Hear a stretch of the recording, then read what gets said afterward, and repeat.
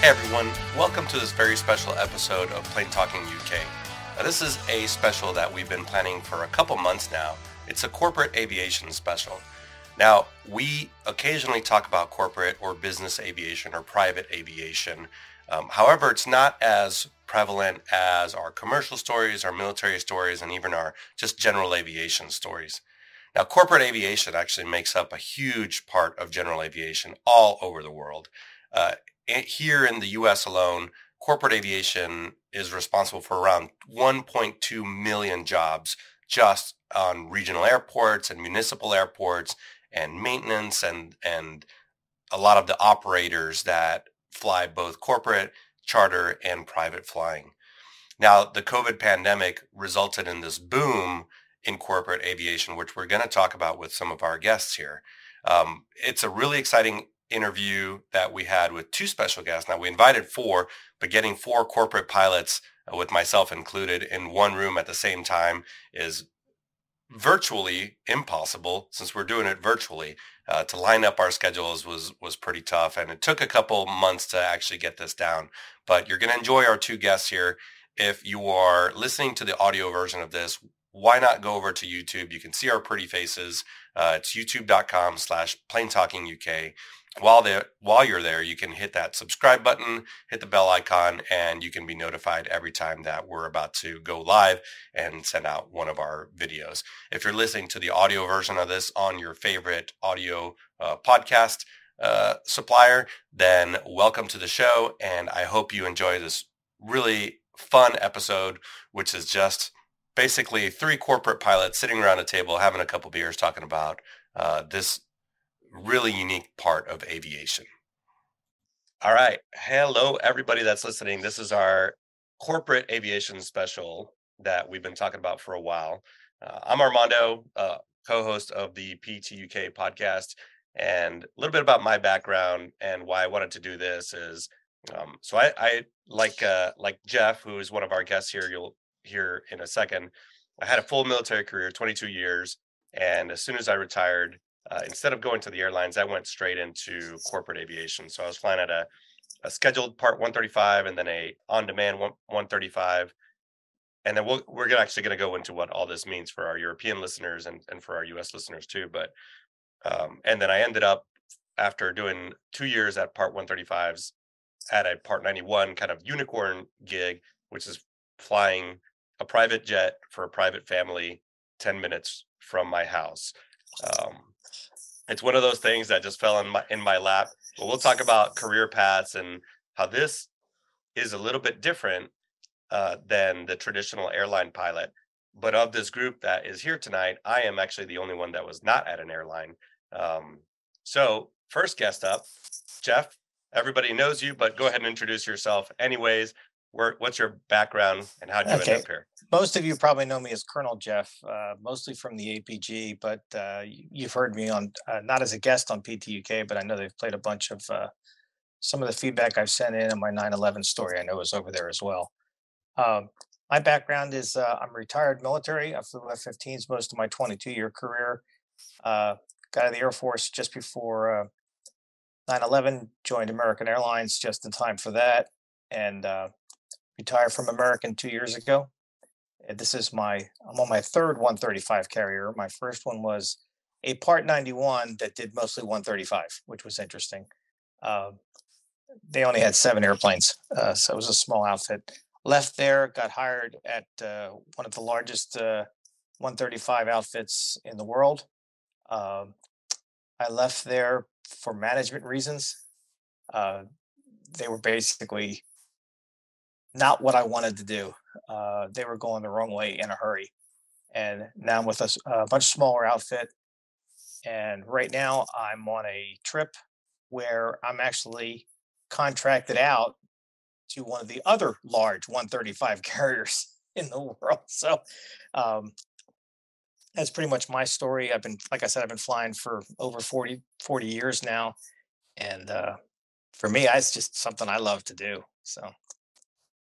Yeah, and our next guest is not even 40 years old, so Nope, got 7 years hurt.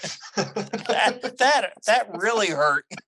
Where's my wheelchair? and we'll talk about how does a Part 135 or a Part 91 crew get along for 15 days at a time in the cockpit is exactly doing this, right? You have to start out tepidly dancing around each other, and by the end of the trip, you're just, ribbing each other as hard as you can. But either way, Stephen Ivy, another voice pretty familiar to our podcast family. Stephen, how you doing? I'm doing all right. How are you doing? All right yourself? I'm great. Great. Great. Yeah, not working as hard as you guys, but but admiring all the locations that you go to. Yeah. Well, I haven't flown in over a month and a half now. I just got done with upgrade training in a new airplane at my company, so I'm supposed to go out Monday and first time flying the plane. So looking forward to that. I'm just moved over to the Phenom, so me and Jeff are on the same plane now. So the lemon, the mighty lemon. I didn't know. Yes. I don't know. Everybody was flying the Phenom right now because was supposed to be on, but it's 1 o'clock in the morning over there, and he said, it's too late for me, and he's on the Phenom also. No, he's on the Challenger now. He's on the Challenger, yeah. He was on the Lemon. Yeah, he was the original lemon driver. Yeah. Original lemon driver. Yeah. He's still the union president.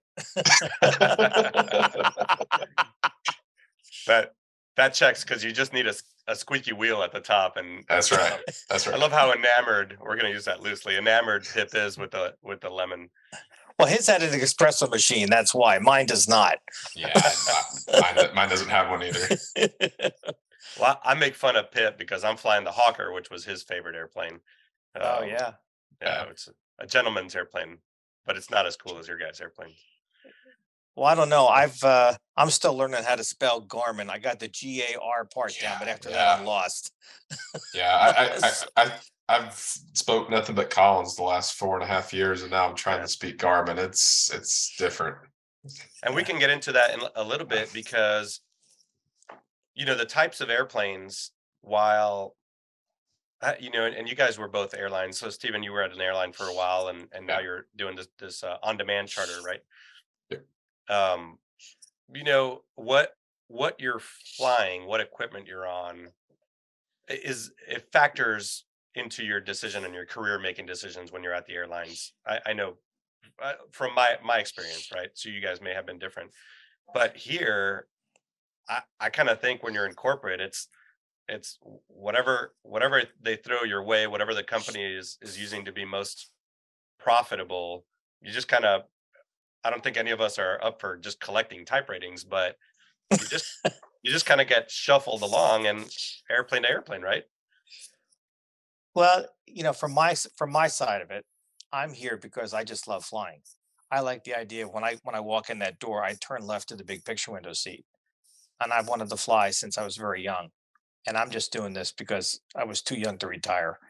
But I'm flying with guys who are younger than Steve, and who are sitting there. They're logging every little bit of instrument time, of nighttime, of approaches, because they're logging their time for the airlines, and the 135 guys recognize that they're pretty much just a breeding ground for future airline pilots, and right now they're bleeding airline pilot to the airlines.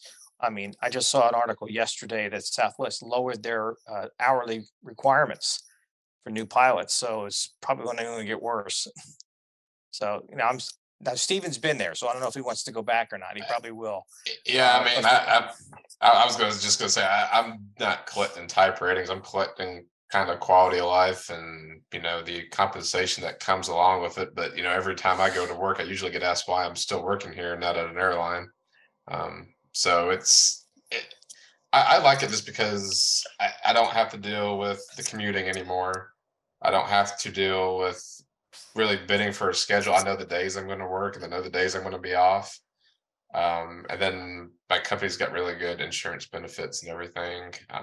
But if I was presented an opportunity, I'd definitely look at it. But I'm happy where I'm at right now. Yeah, quality of life is a huge thing. For me right now, this gig is more of I joke with the guys I fly with. I see this as just a flight to one good meal after another. I mean, it's but for a quality of life, Stephen, it's, especially with people, you're raising a young family and starting family life and everything, it's uh, uh, it's neat being home.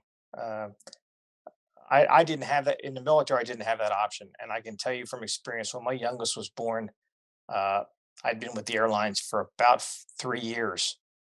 I was still on reserve, but I saw more of that child, even on reserve, than I did my previous three children when I was in the military. Um, so that's when I really learned about quality of life. And um, I'll tell this story. There was a guy I flew with at American when I was a 737 captain who was a couple thousand numbers senior to me. He was the co-pilot, and he was the number one co-pilot on the 7-3 in New York because he was doing it for that very reason, quality of life. He wanted to be around when his kids were little. He's a captain now, and he could have been a long time before that, but it was all about his quality of life and what he could, what he didn't want to sacrifice. So that's a big player. Yeah, I mean, I rode the quality of life train at the regional I was at for 2 or 3 years. I got my seniority. I wanted. I was getting the trips and days off. I wanted. I was happy. I didn't really care that much about moving to the left seat just because I had great quality of life. There wasn't really a reason to change it up. Yeah. Yeah, and I mean- remember Captain Jeff talking about that a couple times on APG, where, man, like we all want to sit. Everybody wants to sit left seat in whatever it is that they're flying, but especially at the airlines, I think there comes a point where you are balancing that seniority of the right seat. And my brother, when he was at Comair before it went defunct, he actually exact same thing, right? So he stayed as an FO for longer than his peers because he was a senior FO, and he had two toddlers at the time. So that these are funny things to explain to our listeners that are not directly involved in aviation. I think it's funny for people to hear, oh no, he chose his career to be, in the right seat for either for seniority, or sometimes you really just don't want to take on the responsibility of the left seat. And that's perfectly okay because crews need a good left seater and a good right seater, right? Yes. And you look at Captain Jeff when the Mad Dog went away at Acme. He could have gone to the 7576, but he went to the puppy because he was going to be senior and he was accustomed to getting his vacation and the trips he wanted.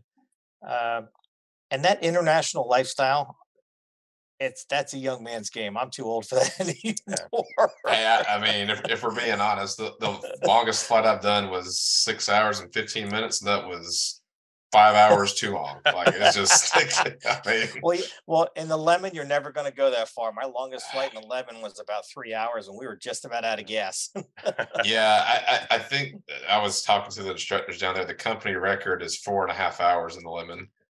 Yeah. Going coast to coast. That's pretty impressive. Coast to coast? Coast to coast. Went from Palm Springs to Miami. Nonstop. Oh, that way, yeah, you could do it that way. You can't go the other way. You can't go the other way. Yeah. It still counts, though. It still counts. Oh my goodness. Ugh. Yeah, and I heard thinking about it. My story is similar to yours, Jeff, where I spent, at the end of my 22 years, at that point I had a 1-year-old. Well, I guess by the time I was retiring, she was 3. And I was just a fictional character on an iPad, right? And you can't sit a 3-year-old down to talk to a person on an iPad through FaceTime. Yeah. So my initial goal was to go into the airlines and go to the 121 post-military, but I very quickly discovered the quality of life, predictable schedules were more of a better fit for me, and only because I didn't want to go through the process of going to a regional, being on reserve, commuting, all that stuff. And even though you do get over that hump, right, after about 5 years, or maybe a different time frame, but 15 or 15, right? 15 on reserve, but it was bad timing. I mean, 9/11 happened, and I almost got furloughed. I was 35 from the bottom when they stopped letting guys go. So I was just happy to have a job at that point. But again, I wasn't commuting. I could sit reserve at home. I was very lucky. Yeah. So And the timing of this industry, as we've said 1,000 times in all everything's the timing. shows, it really Yeah. is, right? We're riding this great wave right now. 3 years from now, we could be back at another 9/11, another Hmm. COVID, Yeah. and we're all scrambling for jobs. But I, um, go ahead, Steven. I was just going to say, Jeff was touching on how these 135 operators are kind of breeding grounds for people going to 121. Our current upgrade time to get just to make captain is down to 8 months now with the company. And previously, before COVID, it was 5 years. So that's how much turnover and growth Yeah. that's going through the, you know, on-demand charter operators right now. Yeah, it's unheard of. It's amazing, right? I mean, and that's the coveted thing early in your career is you want that turbine PIC time, multi-engine turbine PIC time. Because that's once you've got that, sort of the world is your oyster, but that's really the hardest thing to get in our career field. But again, going back to the quality of life thing, there were guys in my last company, especially, and even at this company that I've run into, the few guys I've met already, who are in this for quality of life. Um, there's a retired American guy here, and he's a FO only, but he helps in the training department at our headquarters for like indoc and stuff. There were guys at my previous company that were there, had weren't going to go to the airlines because it was quality of life. I mean, having a now that company you had a schedule for an entire year. Where I'm at now, my schedule is done 4 months at a pop.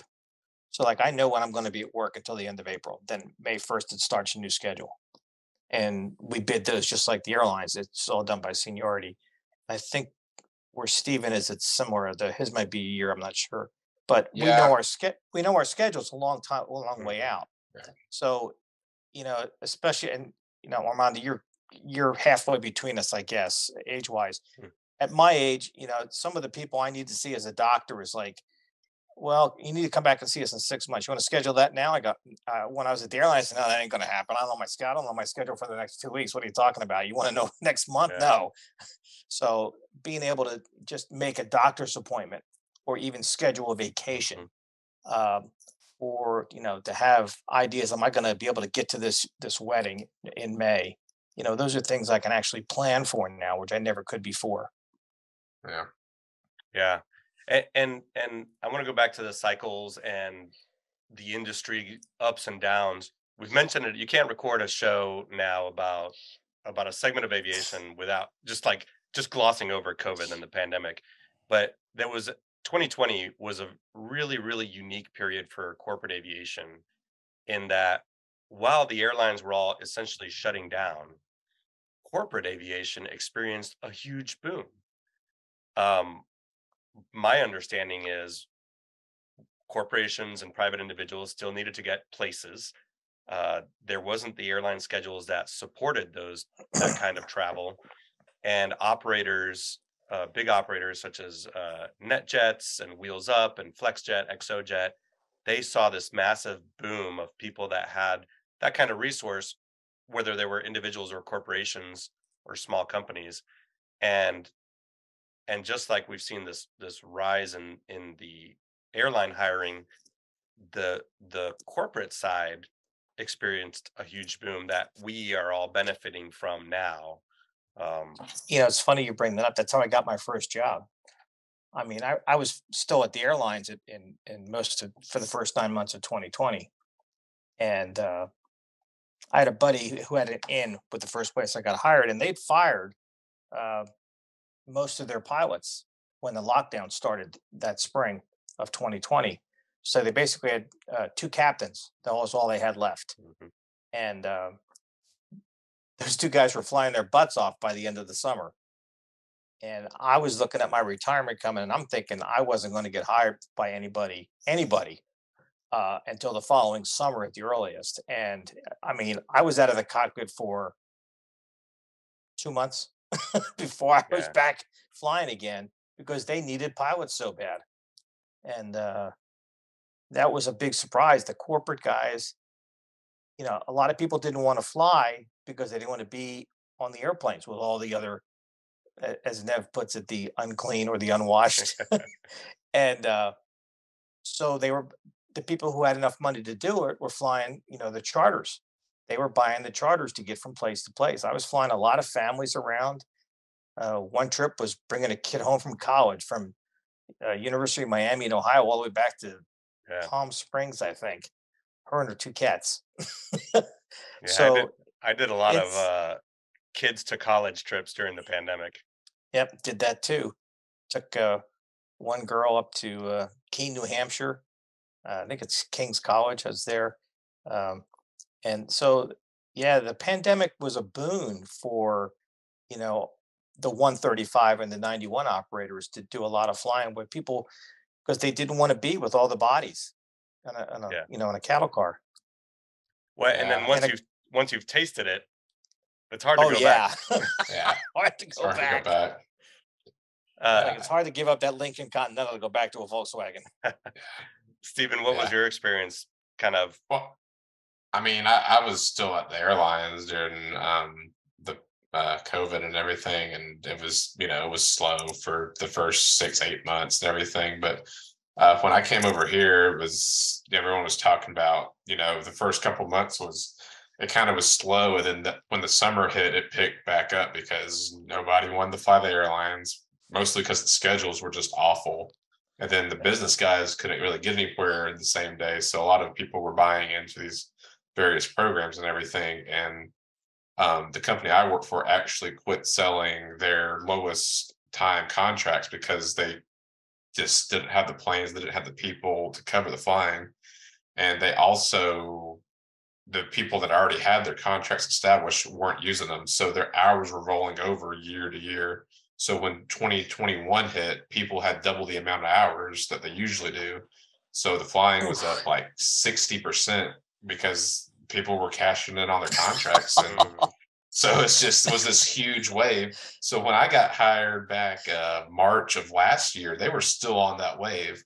And I think this past November, it finally stabilized to where everything was back to normal. People had cashed in their extra hours and everything, but they're still not selling their lowest contract right now because they don't have enough airplanes and they don't have enough pilots to keep up with the demand they have right now. So I think a lot of companies are having that issues, at least the larger operators are. So they'll, farm it out to some third party to do the flying, and they'll still sell a contract. And that's what I'm doing. Yeah, that's what Jeff's doing. So, So this is a great segue to this. So we throw out Part 91, 91K, Part 135. Yeah. We throw it out all the time, right? We know what we're talking about. And one of the funny things that I put in the notes preparing for today was in one day you can fly under all three parts, which is very unique to our little chunk of the career field. How would you guys explain the difference between Part 135, 91K, which almost nobody knows about, and Part 91? All right, my limited knowledge is this: I've never flown 91 until I went to my first company, and I did some there. Oh, wow. Yeah, I never did. Yeah, it was interesting because I've never done GA. So they told me that's right. Okay. They my sim check, they told me to do a night conventional pattern. I go, what's that? And the guy just looked at me. Go, what do you mean, what's that? I go, I've never flown Part 91. So, in a simple way, this is how I view the difference between 91, 135, and 121. 91, no rules. 135, some rules. 121, your hands are tied. Yeah, that's the way I see it. I mean, he's not wrong. But my operator, it kind of makes it easy for you. It says these are the three that you operate under, and you will operate under 135 at all times, unless you need to operate under Part 91 to get to a passenger or get out of an airport to go pick somebody up. Yeah. Then you can revert to the 91. Everything else, 135 all the time, regardless. So I'm lucky. We don't do 91 at all at my carrier.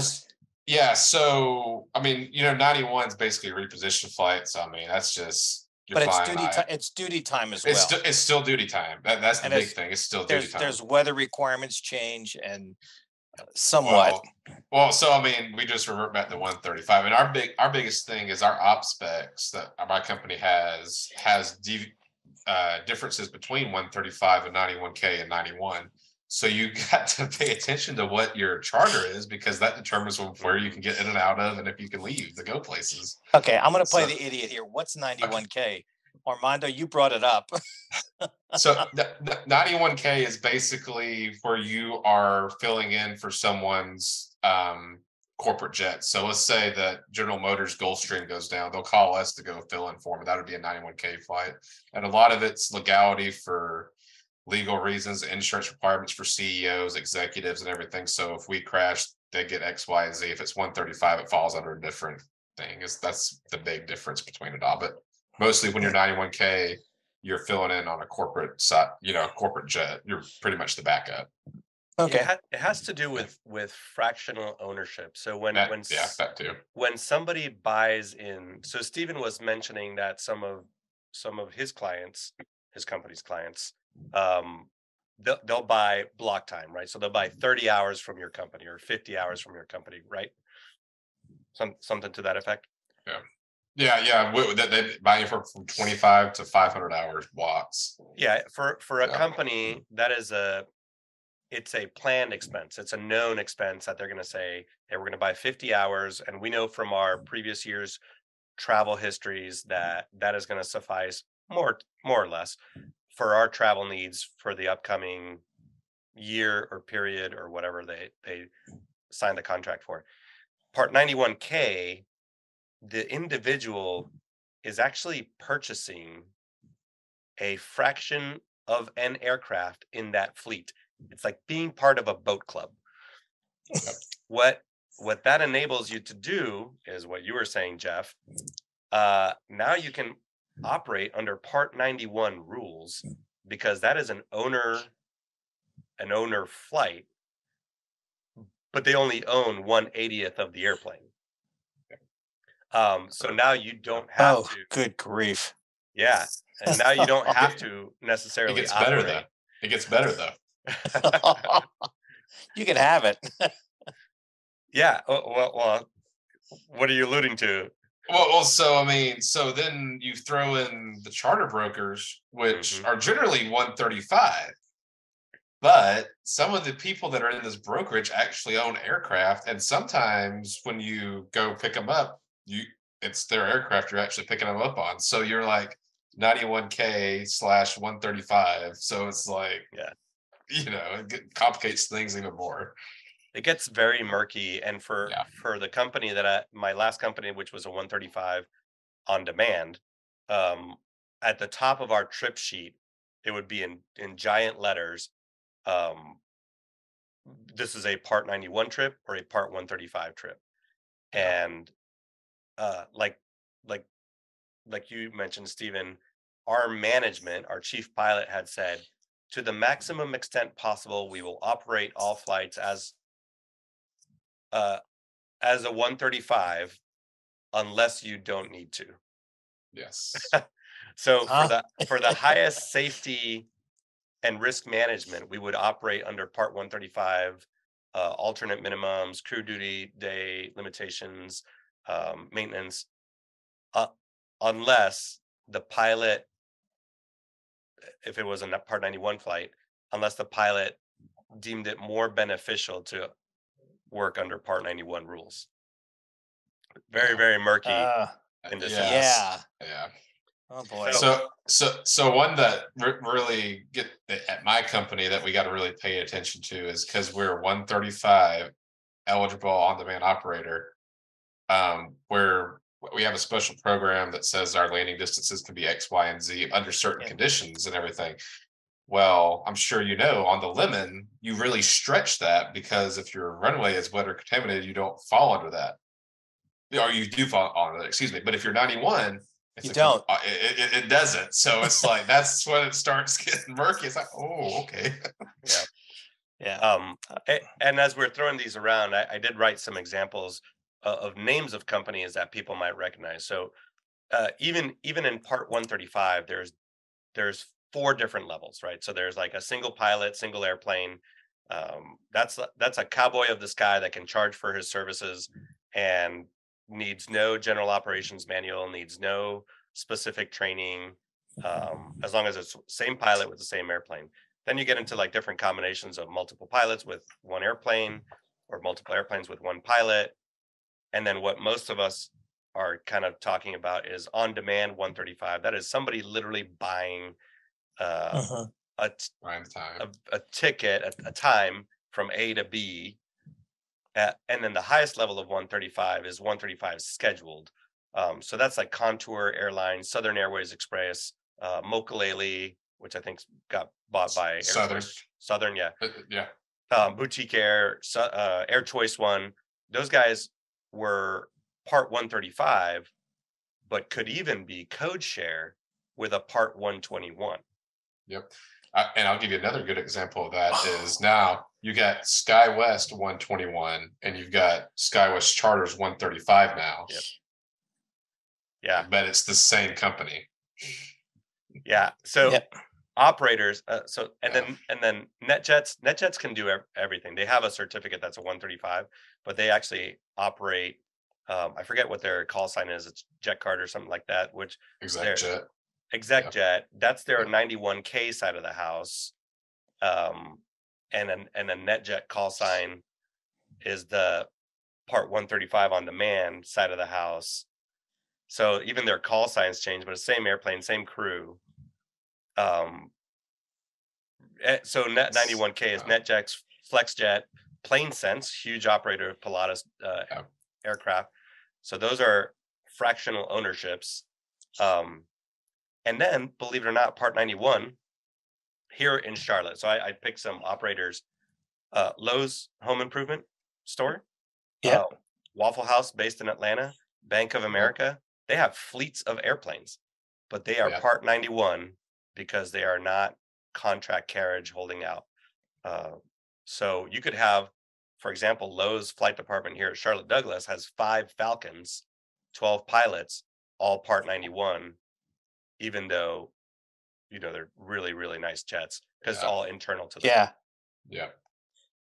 Because I know ExoJet does the on-demand and the scheduled 135. They have I think it's a CRJ 200. A couple of them that they fly between Florida and New York, and it's scheduled. It's like every day or 5 times a week or something like that. Yeah. But again, they do non-scheduled too. Yeah. So that's crazy, huh? So one of the, now that you guys have both been in I guess the charter side, the corporate side, I read an FAA definition that business aviation is incidental to a business such as Lowe's and Bank of America.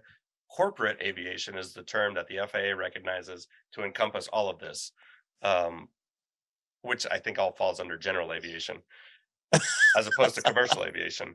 Yeah. But, so now that you guys have been in it for a couple years, one of the things, because I was never an airline guy, we talked a little bit about the quality of life. What are some of the differences between airline flying and this kind of corporate flying and charter flying? I mean, the big thing for me is the amount of pre-flight planning that's not done for you as much as there is at the airline. I mean, the airline, you show up, you get the release, you load the flight plan. That's pretty much it. That's really it. Now you've got to do the same thing, but now you got to verify it because my company doesn't have FAA certified dispatchers. So you got to review the flight plan, you got to review the fuel planning, you got to deal with catering, you got to deal with figuring out the fuel, loading it up, all the plane services that you need. You need a ground power unit, you need lab service. Did the airplane get cleaned last night? It's everything you have to deal with now, as to oppose with the 121. You just show up, look at the paperwork, load the box up, load the people up, and you go. And I mean, you do deal with some of that stuff, but you have a lot larger support staff to help you, as to where in the charter world, you got to deal with a lot of that on your own. And it's kind of hard to get support from the company when stuff starts going south, because I mean they're not there, they don't have contacts for the people that at the airport, so it's just you and whoever you got there to work out the issues. You're no longer at 121. You're just a pilot. In in what we're doing now, we're a lot more than just the pilot. We're the pilot, we're the flight attendant, we're the gate agent, we're the ticket agent, we're the cargo handler. Sometimes we're the fueler, sometimes we're maintenance. Um, you're the dispatcher. Uh, we don't have any dispatchers either. We have flight followers. So I have to do before every flight. I have a couple of reports I have to do. One is a safety report, an assessment. Then I have to follow the flight plan. I have to check my own weather, and the rules that go along with that. I have to make sure I have alternate weather and alternates, uh, and it's all on me. I had to figure out the fuel load. I do get guidance on fuel cost based on the FBOs we're going to. You're going to Aspen, you want to land it with as much gas as possible because it's like $10 a gallon, and you're coming out of you know uh, someplace in Denver, APA, let's say Centennial or something like that, where it's only $7 a gallon. Yeah, you want to get it in Centennial, not in Aspen. S- Well, so just to go on the fuel thing for just a second. So, like, my company has a separate division under our umbrella that does fuel contract hedging. So, when Right. you look on our app, it'll sit there and tell you the percentage difference where you're going and everything. And it's kind of funny. You go to Aspen, and that's actually lower than some of the places that are around there because of just The contract they have in place with Yes. them. Yeah, And we have those too. yeah, yeah. So, but So and also not to go too much into it, but depending on the FBO and stuff, you tend to go in more empty than you do other places. You just yes, leave it at you that. you kind of steer the passengers. No, we don't want to go to that FBO. We want to go to this one across the street. It's only 100 yards away. But yeah, because the gas money is going to come out of their pocket eventually. Well, this All is right. all amazing to me because as a Part 91 guy, I only work for the owner of the airplane, and all of these that these negotiations you guys are talking about fall on my dimples, my smile, and my charming personality. Literally trying to haggle for 50 cents or 75 cents off. Sometimes I can get to $1 off if I'm buying, 1,000 gallons or something like that. Yep. Yeah. Well, The that's not a bad thing though, because there's some places that we go, like my situation a couple months ago in Bozeman that I had where one FBO ran out of gas and the other one had some. I had to call the company to get a contract to them so we could actually get gas because you just can't start pumping until you have one because they don't know if you're good for it or not, even though they know who you're working for. They got to have the contract. Let's see. We carry credit cards. Well, I mean, we do too, but they got to have it approved at the office to activate it for wherever location you're at. Oh, wow. Oh no, we Yeah. don't. That's, we don't that's, do that's that. kind of a pain. Yeah. One of the nice things about the the corporate flying versus the 121 flying is that for one thing, it's a limited number of passengers. I've only had one run in with a passenger, and it was because the company sent us to the wrong FBO. So we parked, and this guy was not happy. But I dealt with it. I haven't had to call the cops to have people take off the airplane like I did at 121. My record was 9 Wow. at one time. So that's a nice thing about it. The the other thing I've seen, and I was at the airlines a lot longer than Steven was. Um, my first trip at American, I remember we're on a crew van going to the hotel, and a Northwest crew gets on with us, and the young FO looks at his captain and goes, "Boss, what hotel we going to?" He goes, "I don't know, but American's going there, so it must be a good hotel." That changed over the years, and I can tell you that I've been with all three carriers I've been with. I'm staying at much nicer hotels than I was with the airlines. Like I said, it's a flight from one good meal to another for the most Yeah, part. I mean, there's some long days. I mean, I've done 14-hour days. I've done a lot of 12-hour days. I've done a lot of sitting around. But it's I explain it this way. When I was in the military, I was speaking Latin. Then I went to the 120 World War and I had to learn Greek. Well, now I'm in the 135 world, and I had to learn Russian. It's even a different alphabet.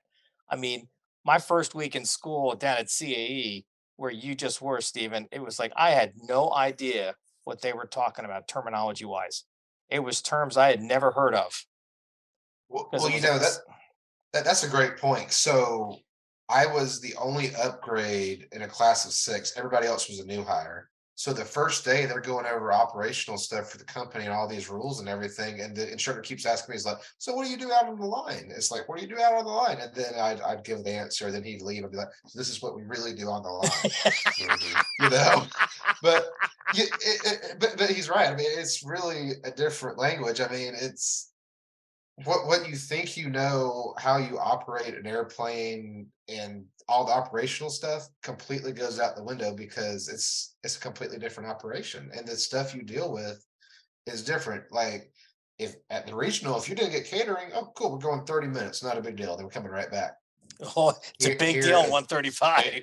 It's a phone call, and then you got to call the company, call the caterer, and then you got to sit there explaining to the customer why it didn't show up. Yeah. So And I want to talk a little bit about the customers here in a second, but sticking with Jeff, so how did you how did you make that transition Oh, from the 121 to all these responsibilities that we're now talking about? W- I think you have a unique background because the military for that long, yeah. you're a team Yeah. player and you do whatever needs to be done. But Well, unlike the big boys, I did all my own flight plans. So in the military, I did all my own weather. And yeah, I'm going back to the days where, there wasn't pulling it up on an iPad. I mean, I'm looking at the old, I actually had, if I had not gone to the academy, I would have had a minor in meteorology because I took so many weather classes when I was there. I could read the charts when I'd go get the weather briefing that they, like the Weather Channel puts up. And those were the kind of weather briefings you got in those days. And so I knew how to do that stuff. And when I went to 121, I kept doing it. I mean, I can't tell you how many times I'd show up and I'd pull up the flight plan and I'd look at the weather on the radar, and the skipper would show up and I'd say, "Boss, we're not going that way." He goes, "Why not?" I go, "Look at the radar picture."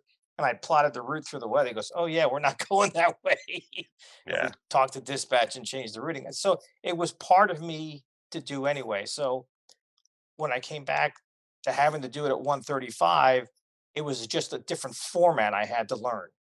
And the computer ways of doing the flight plans and checking the weather is so much simpler than I was, had to do in the military. I wasn't dealing with 175-1s or Yeah. 175s or DD 1801s or, and ugh, so it was just, flightplan.com and made it I, so easy. and I kind of do want to touch for both of you on one thing. It's a stigma that was previously held and had been there for a long time, and I'm curious to see if it's still there about 121 guys going over to a 135. And I have heard plenty of stories over the last decade of that even coming up in interviews at 135s, maybe smaller 135 operators where they are apprehensive to take on a 121 pilot because there is so much more personal responsibility. Have you seen anything like that or Yes, there is some of the guys, especially the guys who've been around longer at these at 135s, have a grudge against guys like me who've come in from 121 carriers. Probably not so much on Stevens because he wasn't. I'm sorry, Steven, but they don't consider the regionals really 121 over here. yeah, Um, okay. that's actually I didn't know that. That's interesting. yeah, it's different enough because the jets aren't that much bigger. Uh, Um, but for guys like me, especially retired guys, they think we come over here thinking we know it all. Um, and I know there was a gal in my phenom class who was coming off the 787, and she'd been flying for a long time. But I told her she's gonna have her hands full. For one, she's used to positive rate, gear up, autopilot's on for the next 8 hours. You know, and getting up and taking a 3-hour nap wherever she's going. And that's not going to happen anymore. She's not going to have that dispatcher watching over her shoulder the whole time. She's going to be doing all this extra work, and she's going to be learning a new language with a lot more responsibility than she probably had before. The so, but some of the guys still come over, retirees come over, thinking it's going to be a cakewalk, and it's not. Uh, the guy who got me hired at my first company almost walked out of CAE because it was so difficult for him. And he warned me how hard it was. And it was hard. It was one of the hardest things I'd ever done that first time. Now, the second two times was a lot easier just because I spoke the language by that point. Um, but there is that kind of black mark that you show up. And I've had to deal with it twice because coming out of the military as a senior officer, uh, guys kind of took that the wrong way too. Because a lot of guys, you get a retired lieutenant colonel, retired colonel gets in the cockpit, and he still thinks he's the big wig on the flight deck, and he's not. He's the co-pilot, and he's trying to pull rank. And I never had that attitude. I can tell a quick story about why I didn't have that attitude. It's kind of funny. I had a 1-star in the nose of my airplane on a student sortie. We were supporting another student, and we were doing an air-to-air engagement, and I briefed the general that we're going to do this one maneuver, and this kid's going to put his lift vector on our airplane. We need to turn into a big screaming yellow chicken. We need to get out of the way because that student's going to hit us if we don't. And as advertised, as soon as he's got his lift vector on us, and about the time I couldn't stand it anymore, I finally put 2 negative G's on the airplane. And you both probably know what this book is. The audience one. It's an IFR sub. It's a 5 by 8 inch book that's about an inch thick. Flying book, and I'm looking at it. It's right in front of his face. I'm thinking, I got to put G on the airplane. And I had just been promoted to major. I hadn't pinned it on yet. And I don't know if you know about this. In the military, when you get promoted, a senior officer can do what's called redline you. He just takes the promotions, draws a red line through your name. And as I go to put the G on the airplane, I'm watching this red line go through my name because I know where this book's going. So I G up the airplane, bang, it smacks him right in the face.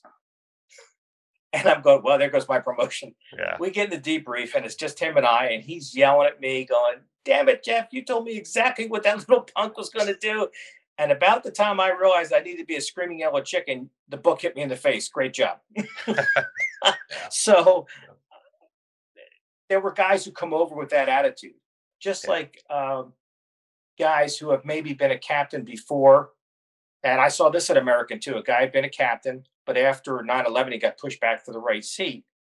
And it was a 3-man crew, and he's playing captain. And the regular captain finally had enough and read him the frickin' riot act, and he deserved every bit of it. So yeah, there's that stigma for the airline guys in the 135. So I guess the point there is that all transitions are hard, because I know, not going to the airlines, but going from military to 135, I was flying, I was on the Osprey, and that's a pretty maintenance heavy airplane. Large maintenance footprint, and but we would never take off with items broken, and I was used to decades of you land, whether even if you land at 4 a.m. after a night sortie, you land and there's a whole team of maintainers there. Yeah. And that airplane will be fixed by noon the next day. And I remember, from a risk management standpoint and a maintenance and safety standpoint, that was one of my biggest adjustments going to a 135, was airplanes with MEL items, and then questioning. I mean, I was at an operator that both pilots, we would look at each other and say, hey, one of us needs to take a picture of that tire, because it is definitely not serviceable, but maintenance would refuse to change them. It's got 4 more landings left in it. And we would literally take pictures with our phones saying, hey, when the FAA comes calling, we're going to show them that we called maintenance control. And it's easy to sit in a chair and say, I'm not taking that airplane, right? I'm the PIC. But when you have the pressures that we're talking about of the clients, the company, people, it's a different kind of pressure than in the 121s when the client is breathing down your neck. And people have different reactions to that. I mean, Well, even more so because it's all contract maintenance. When you land someplace, there may not be any maintenance at all, not even contract. You may have to have a team come in. When I was on the Citation, it was typical that you'd have to either ferry the jet to a site a place where Textron had a workers, or they would have to drive somebody there. So, the company I have now, they have a main base, and they actually schedule the airplanes to fly through the main base every 2 weeks for service checks because we have a maintenance team there. But that was another, like you said, how many MELs can I stand on this airplane at the 121 world? I can. When I was on the A300, that airplane was an MEL nightmare. I mean, I can't tell you how many times there were 2 days in a row where the captain looked at me and goes, "We're not going to board because I don't know if we're taking the airplane." And I've refused 2 airplanes over MEL issues when I was at American. Yeah. So they were easy to refuse, but maintenance didn't want me to take it either, I don't think. So Yeah, I'll say my maintenance experience with this company, it's actually been really good.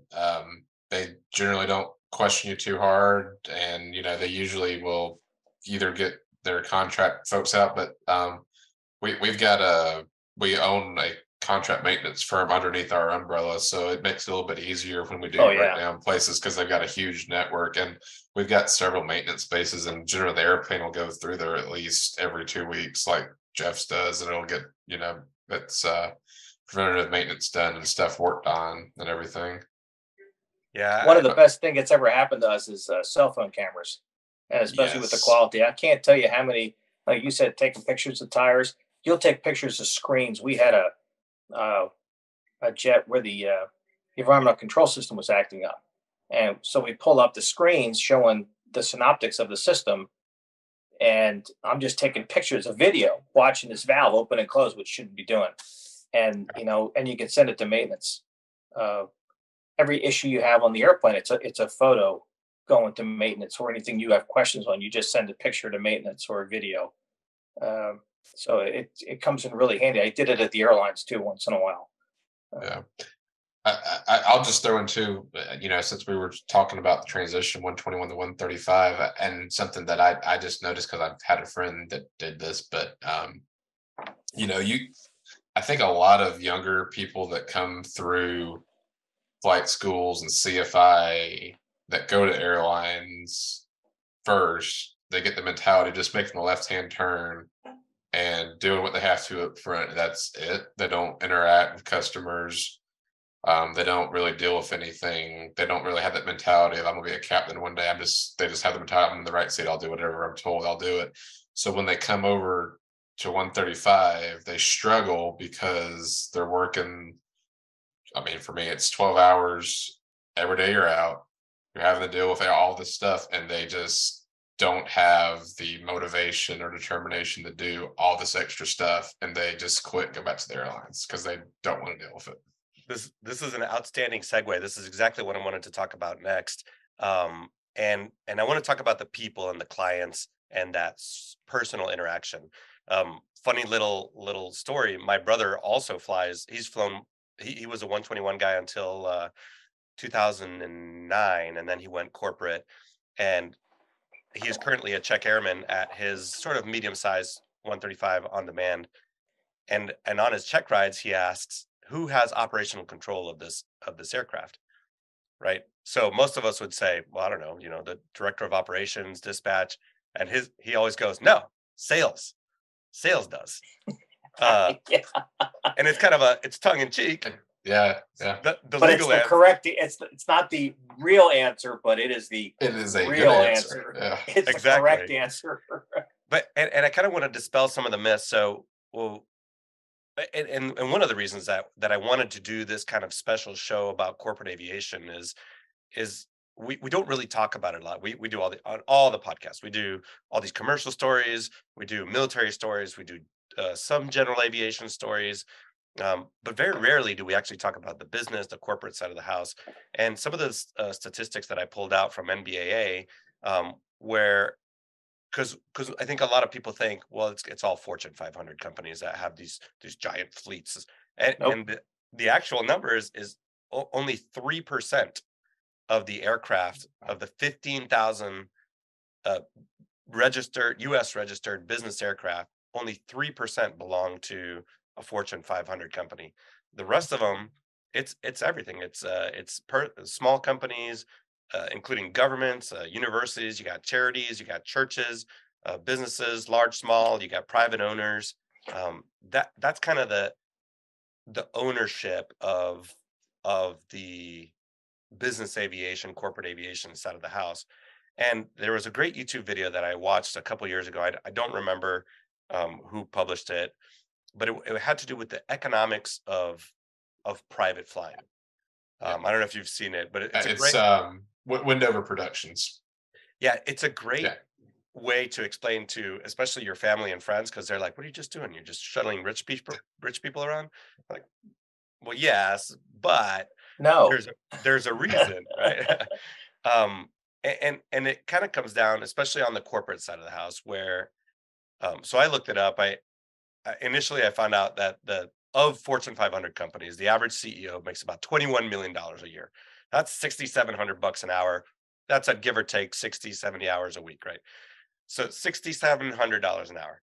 That's the extreme. So let's go back or down to a medium-sized company, maybe a beverage distributor, a construction company that buys block time from a on-demand charter. So you're talking the CEO of that will probably make somewhere between $200,000 and $400,000 a year.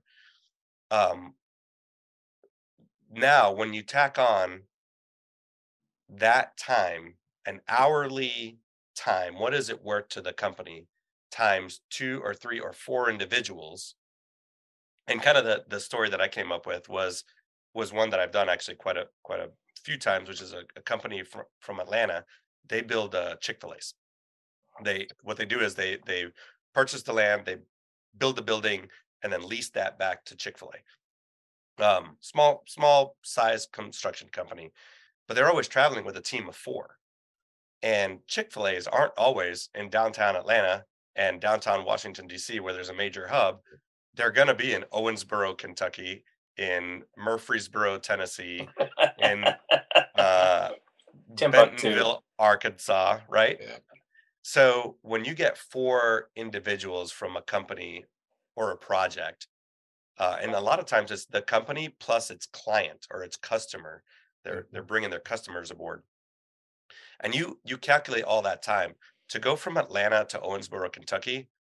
I don't know, but actually, Stephen, you would know, right? Like, Yeah, it's not about 8.5 hours to get to Owensboro, Kentucky from Atlanta. right. Oh, So not that's bad guess. driving time. Or if you do want to take Delta out of Atlanta, now you got to show up 2 hours, debatable 2.5 hours before your flight. Yep. Take your flight. You fly into maybe Lexington, Evansville. Okay. Yep. So you and fly then to it's next state Evans- over, yep, and then it's an hour and 10-minute drive to Owensboro. right? So you do that after you get your rental car. Yeah. And now so you're not there before 1 p.m. at the earliest. No. And now you go do your site visits. Maybe there's 2 stores you got to hit. You've already missed the last flight from Evansville back to Atlanta, right? Oh yeah. So now you got to spend the night. And the first flight out of Evansville is probably at 7 in the morning, gets them back to Atlanta at 9. Now you got to get back to your car. So that's 9:30, maybe 10 o'clock. Yep. So you don't go to work till noon the next day. What we do is now we will pick them up from Atlanta, Peachtree to Cab, or Fulton County, or whatever airport is closest to their headquarters. They drive up to the car. Now we'll talk about some of these stories. Oh yeah. They drive their car Rough. to the front door of the airplane, where Jeff greets them with a firm handshake. Steven's already in the seat, and he's got the APU running. He's got the air conditioning going. The coffee's hot. The ice is cold. The papers are there. They drive up. They close the door. And we're gone. You start turning, and you're gone because you've already picked up weather clearance, all that stuff. And what would you say in the Phenom? PDK to Owensboro, Oh, an hour tops. tops. Hour 15 max. Yeah. Yeah. So they're there. Their rental car meets them at the door. So now they're there by 9 a.m. Yep. They can hit 2 stores, 3 stores, or one long visit. Come back to the airport at 4:30, and you've got them home For dinner. For dinner. by dinner time. They can sit Yep. down and talk business over dinner. Yep. And that's another great point. You can't talk business when you're sitting in 16F. When you fly with corporate aviation, that's productivity time. Yep. Yes. They are back there wargaming what situation or interacting with their client or customer. So not only are you saving that company time and money, but it's also productivity time as opposed to idle time. So that's when I don't know what's the Phenom go for, 2,500 an hour, 3,000 an hour. I think we bill at 65. think an ours- hour. I think ours is 46 or 48. Yeah. So okay. So probably Pilatus King Air is more on the $2,000 an hour. So Phenom, you're $6,000 an hour. You've already made that up. Yeah. The company's made that up Easily. easily, and that's where the economics of this makes sense. And I know there's a lot of naysayers about carbon footprint and is it effective, all that stuff. Really, these jets are so efficient. It's negligible compared to other industries, and to be honest, it's where what we do makes sense. Yeah. I mean, those are honestly my favorite trips is when you're doing, running some business crew through multiple stops or one stop or whatever. I had I think it was like 6 people. We had them for 4 days, and we left Connecticut, went to the West Coast, and hit the Midwest, and then a couple other places in the Midwest, and then we went back to Connecticut over the course of 4 days. And it was just the same people going, to wherever they need to go to have their meetings. I think on my IOE flight when I first started here, there was this group of people. There's 8 of them, and it's just this meat processing company, and they were going out to the Midwest, and we stopped and dropped them off at these places that were closest to where their plants were at, and they were going to go do inspections. And I was just talking to them. They were literally going back later that evening back to Montana, and there was another plane that would come through and get them. And then I think another more recently a big clothing brand that we subbed for. They were going out to do an inspection at a warehouse, and they were working the whole way out there. As soon as they hopped off, they were on their way to go do whatever they do. They were going back later that day. So Yeah, I picked up Pearl Jam of all things to take. Yeah, it was, and I picked them up in San Diego to take them to Paso Robles. They could almost driven it, and the time it took them, because it was. But it's the same thing. We call them road shows. Where I picked up a client in New Jersey, and we spent the next 4 days in Florida. I dropped them off in Tampa, picked them up the next day in Sarasota. Right? Yeah, really. Yeah. Took them down to Naples. We went over to Miami, back up to. It was just all over the east coast of Florida. Yeah, and some of our clients have genuine security concerns, whether they're leaders in their businesses, celebrities, actors, musicians. Those are, I've watched a lot of Netflix over the last couple of years, and you start seeing all these shows that talking about the paparazzi and just these genuine security concerns. This is a great avenue for them to really be able to get from A. Well, like you said, they can, in a lot of places they can drive right up to the airplane, because guess who TSA is? You are, and so you check their IDs, their bags go right on the airplane as they get there. You get them situated, you give them the crew brief, you give them the passenger briefing, and you climb in the seat, and the other guy's got the flight plan loaded, he's got the clearance and the ATIS, and you're cranking engines, and from the time the doors close to the time you're taxiing, it's probably just a couple minutes. Yeah. And that's I wanted to touch on that too, the interaction. How do you guys take that on? So now you have you have face to face, you have a personal interaction with the clients. On demand charters, you maybe see a little bit more clients, but like you were describing, Stephen, or in my case, it's the same family. You get to know them. You get to know Yeah. them, their dogs' names that are traveling with them, Yeah. their kids. Yep. You know what they like to drink. They Yeah. appreciate when you have, a certain bottle of wine on board, or a certain type of vodka or a certain type of sandwich. Um, how do you guys take on that? I don't know if I want to call it salesmanship, but that customer interaction as opposed to the airlines.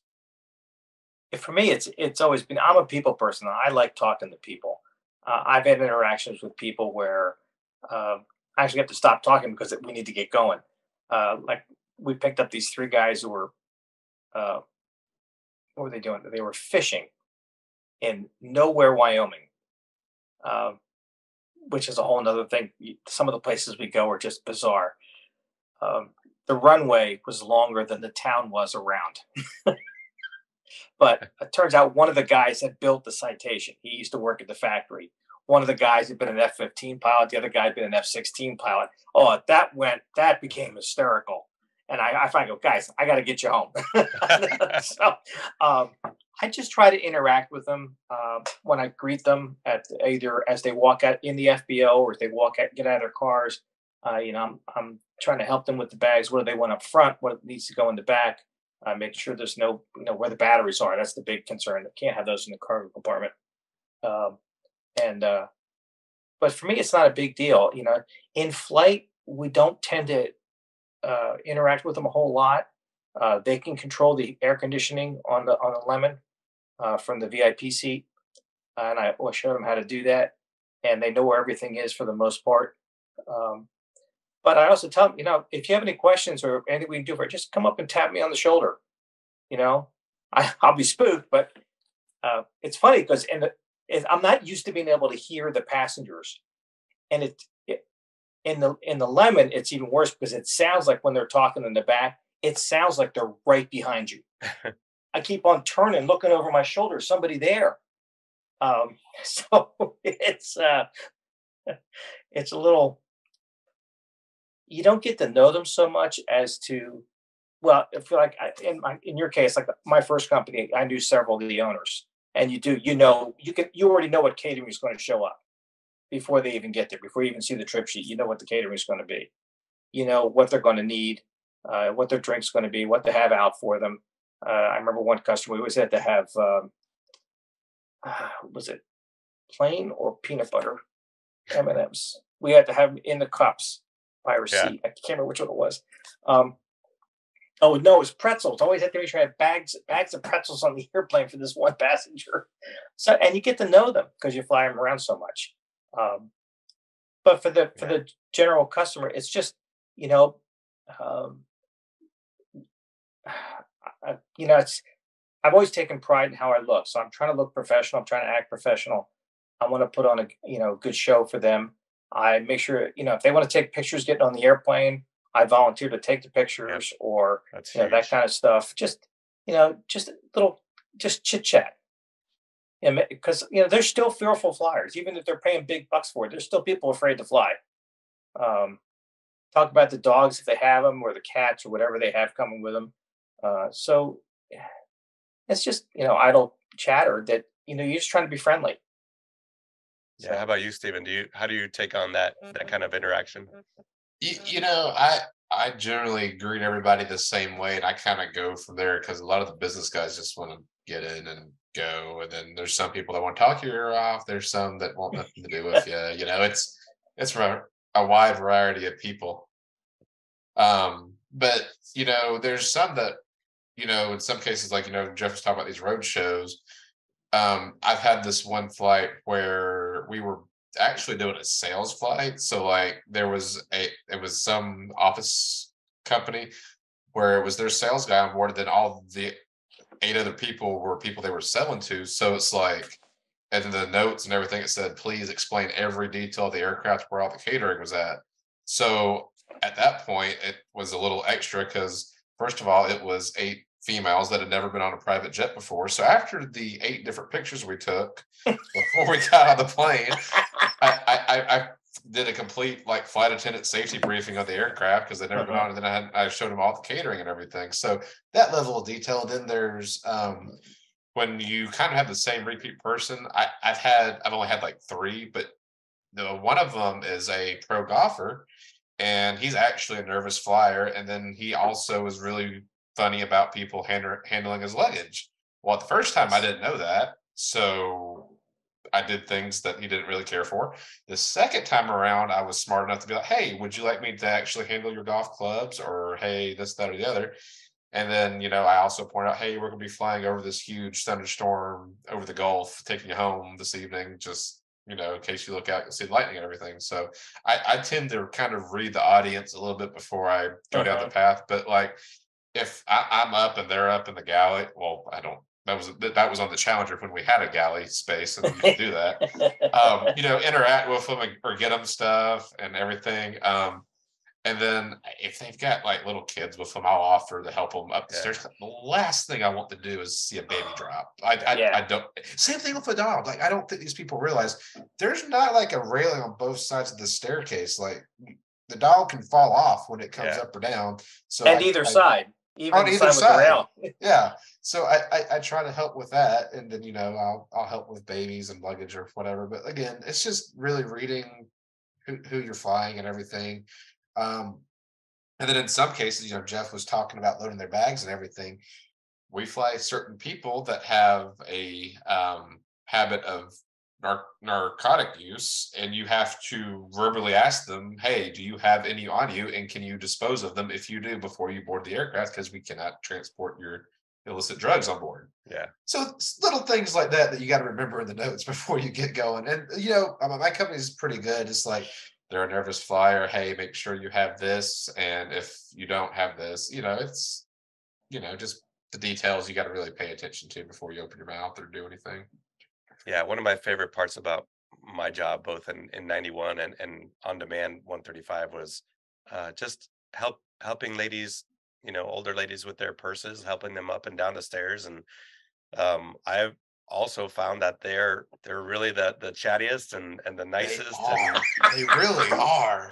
They love a guy in uniform, but and I'll tell you something else too. You also have to watch them, because they will run off with all the stock on the aircraft. Oh yeah, they will empty your galley, and they know where the big plastic bags are in the closet, and they'll sit there while you're going along, just swipe it all in there, all the alcohol, all the soda cans, and then you'll get to where you're going. It's like, there was only one old lady. Where'd everything go?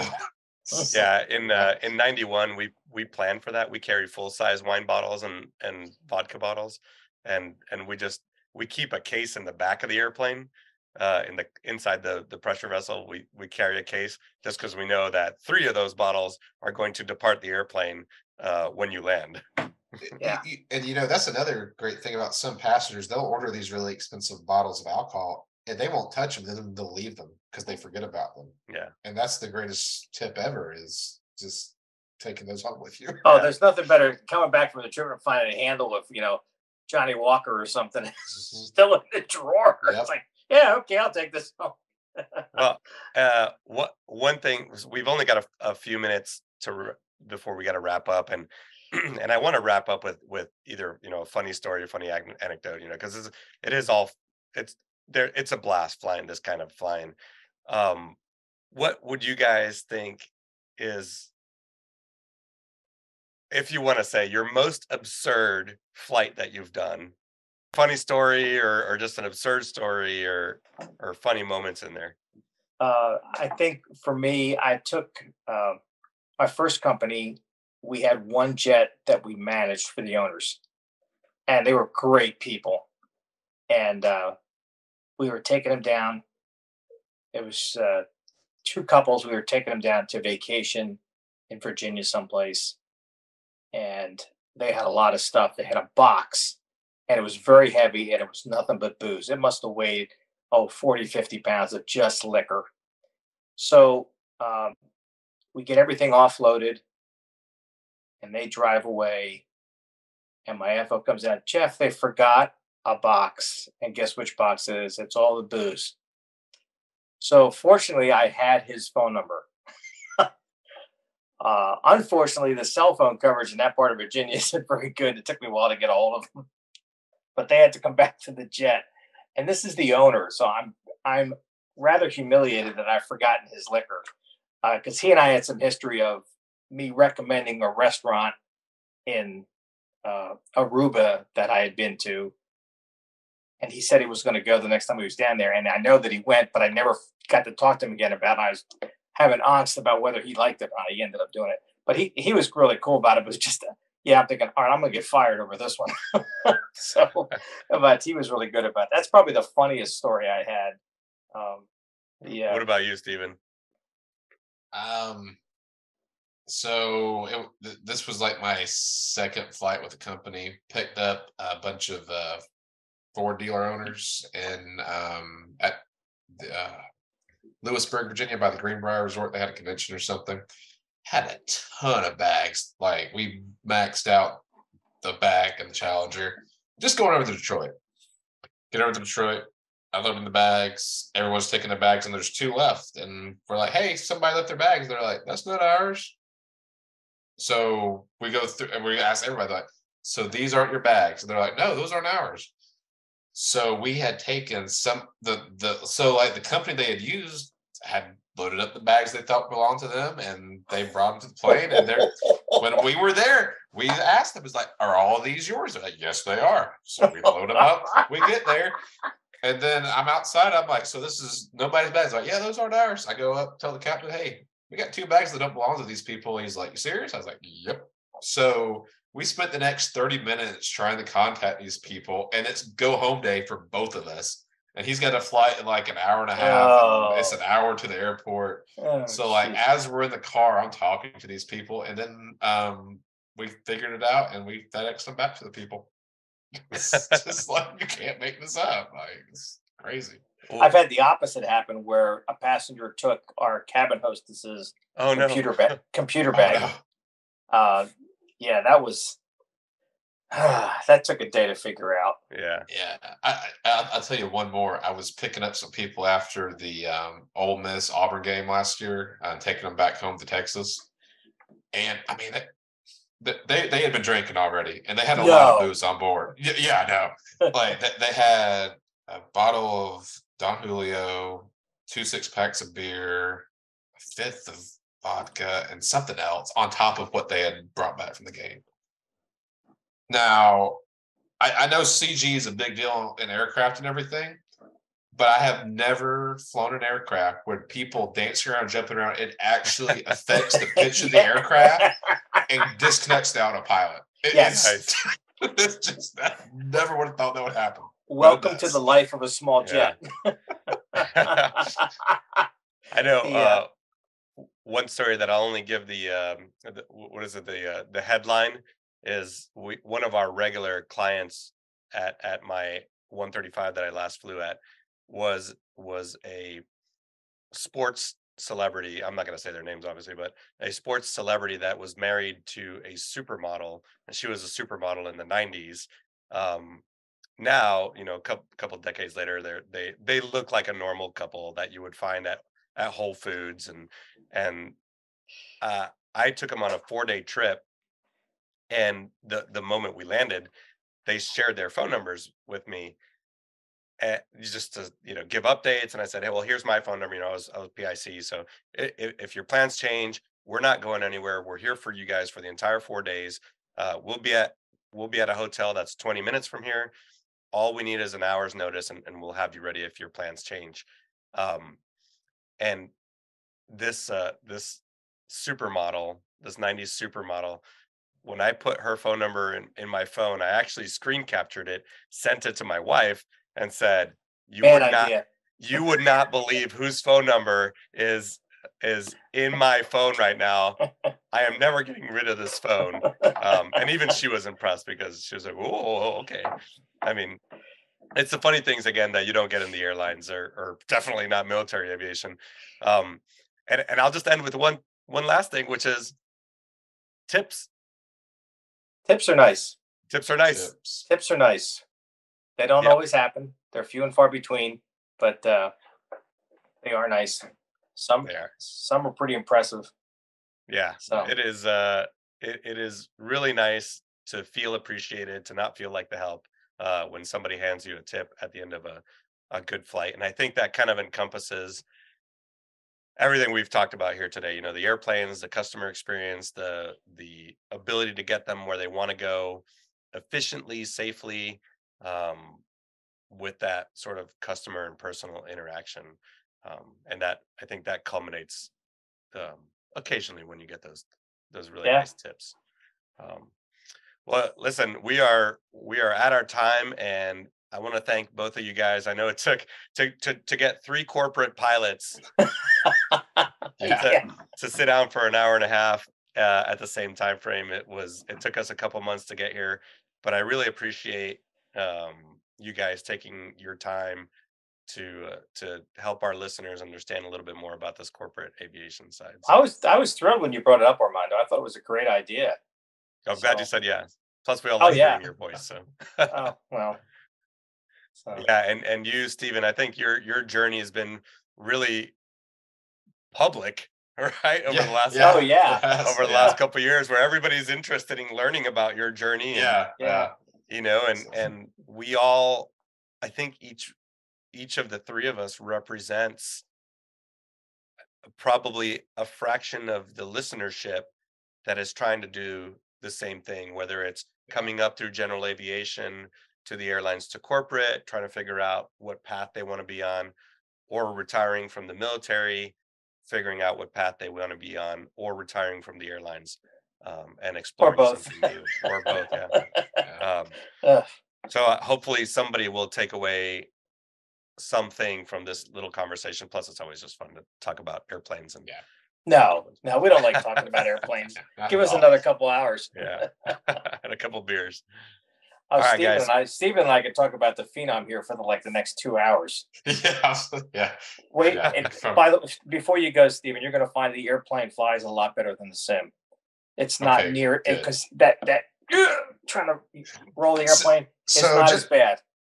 just for those that don't know, Embraer products have a yoke that's like this. So instead The of Ram's holding it horns. like this, you like this. And I knew that going into it. Didn't help. And like I work out a decent bit with my wife now, but my arms were killing me each day after the sim when I was hand flying. I'm like, this is ridiculous. Like it's just holding it up here, I'm like, Well, we all have that in common because the Hawker's got ram's horns also. oh, does it? Yeah. There you go. Well, the Phenom, the first time I went to turn the airplane, I thought the autopilot was on, and I was fighting to override the autopilot because it was so heavy and roll. I had never experienced that Wow. before. That was definitely an eye opener. The airplane's it still jumps off the ground. When you take off out of Teterboro on the Rudy 6, you're gonna have your hands full. Ah, the Rudy 6. We could do an hour on that. The Rudy Yeah, we 6. could. Yeah, we could. So, Well, you know what? You brought up. I know we got to cut it off, but no, we don't. we. I want to know. We will leave it here, but I want to know. We've now flown a couple jets. What is the one corporate jet that each of you wants to fly? So I'm kind of split now because I've flown a Bombardier business jet. I've flown. I will be flying an Embraer jet, but that legacy Praetor that Embraer makes Oh, is just amazing. Like the interiors are amazing. The flight deck is amazing. When they tell you, yeah, the V1 cut is you let go.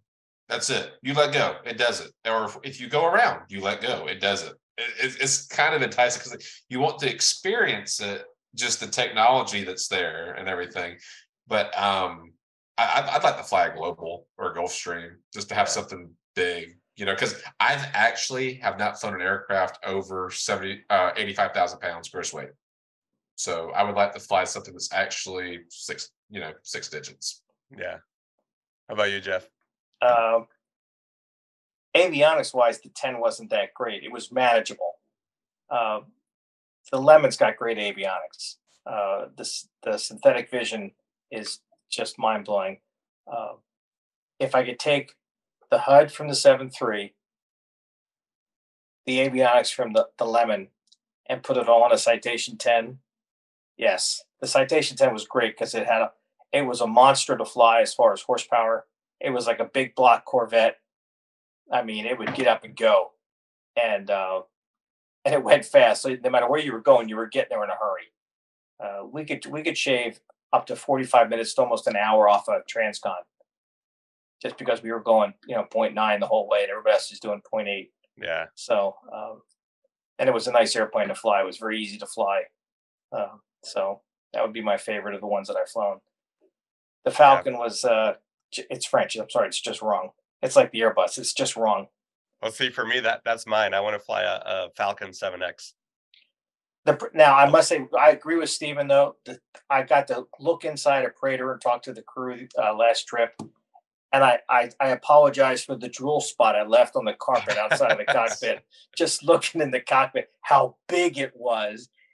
And instead of that little shoehorn that Stephen and I have to climb into. It's neither one of us is very big, and it's tiny.